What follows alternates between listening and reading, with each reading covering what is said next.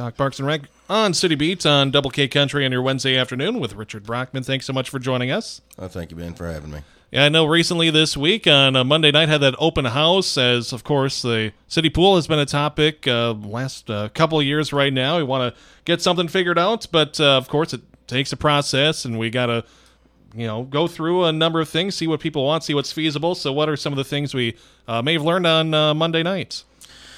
Well, a host of different things. Some people would like to see one or two of the concepts to happen, or just get the pool up and going. Repairing. Some would like to see just repairing this pool, but this pool is past its lifetime. And there were several that we had forms out that people could fill out, still some more ideas or thoughts that we can still consider in this process. Yeah, so what do I kind of saw those couple of big boards up there. So what were those looking at? What were the options? Of course, size wise, scope wise, and kind of financial wise, if we can. Right. Well, the first concept that you've seen would be had a lot more splash pad, kid area, and a little for teens, and then had a decent size lazy river in it with a lap pool, and that one concept was $6 million to $6.9 million. The second concept was more geared for, I think, everyone, in my opinion, because it had everything from toddlers to teens to adults. Could do everything from, just the zero entry, lazy river, rock wall, and other neat things. Nothing was ever overly extravagant, just plain and simple, more so. And that so concept 2 was between $7 and $7.9 million, and that does include refurbishing the current concessions and bathhouse and the current chemical room, and then demolition. So it does cover everything in that whole process. The dollar amounts that they showed. Yeah. So but between those, of course, this is still planning. Still, that process is not totally set in stone. The exact this is this. Exactly right.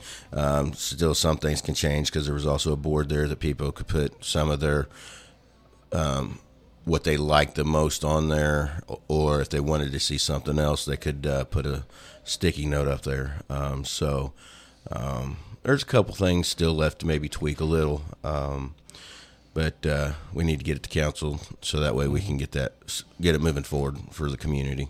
Yeah, no, Water's Edge, some representatives from there were there as well on Monday night. So so they and the city and everything will get things together before August 15th. Yeah, before the goes for council, we're going to have one more last meeting with Kyle with Water's Edge, probably the week before, make sure we've got everything a little more tuned in and ready for the presentation to give to the council to figure out where we go from there. All right, so lots still to consider right now, but of course moving along, and as you talked about on Monday night, when you spoke with me, it's taken a lot of input, and a lot of people have been involved in the city too. Yes, at this point. That's great. So we'll get and talk with Richard Brockman here on City Beats on your brand of country, Double K Country. As we kind of move along here, let's talk a little bit about some of the golf as well. I know between presentations on the golf course management and, of course, some of the other junior golf stuff, a lot going out there at the city golf course. What's kind of the latest there? Well, the golf course is in great shape, even though we're in this drought. They're able to keep everything green. It's been I think a fight for them to keep on top of it. I think it is for everybody in the golf world, trying to keep their golf courses up and looking good. Memberships are up, so it's going really well out there. So we're really pleased with everything that's happening out there. Currently, we are running a junior golf league. Consists of 8 children, or teenagers, should I say, from 13 to 17, which then here in August will then compete against Fort Scott. They have a junior golf league, and they're going to come over here. We're going to go over there, and we're going to see how this thing works out. And hopefully we can spread it to a few other communities, get more communities involved in this as well. Yeah, so start it off this year and see if things can, maybe expand and move forward in the future. Right. Well, and next year we plan on having this for 2 different groups for the 6 to 12, 13, and then 13 to 17 age groups. So that way we can start with them young and get the golf in, keep it going strong, and hopefully we can help this community, our school district, to continue to being successful. Yeah, for sure, because, of course, with golf, you always hear that it can be that lifelong sport. Even I can go out there and play from time to time. Yeah. I mean, even I myself go out there and hack at the ball and just have a good time. So, yeah. Yeah, I'm sure those kids that are out there every Tuesday are probably better than me already, and they have been for a while.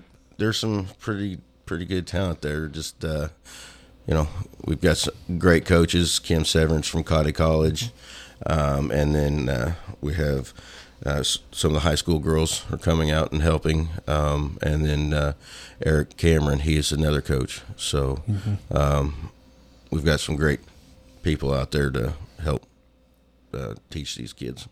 For sure, as we shift to disc golf as well, we have the old regular golf and now disc golf. I just had shown you a design of a shirt the Minnesota company had kind of come up with Paul Bunyan throwing the disc. Yeah, that was pretty interesting.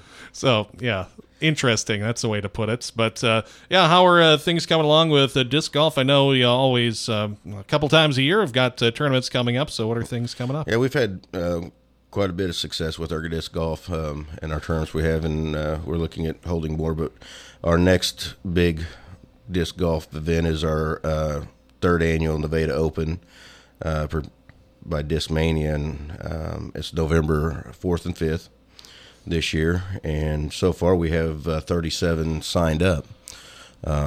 So we have quite a few contestants already. We have the max is 180, I believe, that we can have. So, but I would love to see about 120, 130. All right, so get people into town, and get people here, there, and everywhere. Heads in beds, we always say. That's true, because so far we have people from Minnesota, North Carolina, Illinois, Iowa, of course, Kansas and Oklahoma, here in Missouri, so far signed up. So, looking for even more people signing up and more people staying here in Nevada for a few days. Yeah, so if people want to be, practicing their own skills, maybe not for the tournament coming up, what are the places that people can go again? Marmaduke Park, we have a 18-hole disc golf course out there, and then we've got the baskets up for the Spring Street 9-hole disc golf. We just got to now build the pads for it. That one's going to be a very technical 3-part course throughout, but should be one for, and we're wanting that to be when we have juniors disc golf there. So hopefully get more kids involved in that as well. And if I remember months ago, but my memory isn't always great, but hasn't there been a spot where people can maybe get some of the equipment on loan at times? Well, at the community center, we have several that we can loan out for people to go and play and see if that's something they enjoy doing. And for those who play the sport or found out that they enjoy the sport, we do sell discs at the community center. All right. Again, as we chat with Richard Brockman on a Double K Country, and as we get through some of these summer events, a lot of things still to enjoy this Friday. I understand some some other things for kids to enjoy. Yeah, and it's going to be indoors since we got all this heat going on. So Friday, July 28th, starting at 4:30, we're going to have laser tag. Excuse me, at the community center.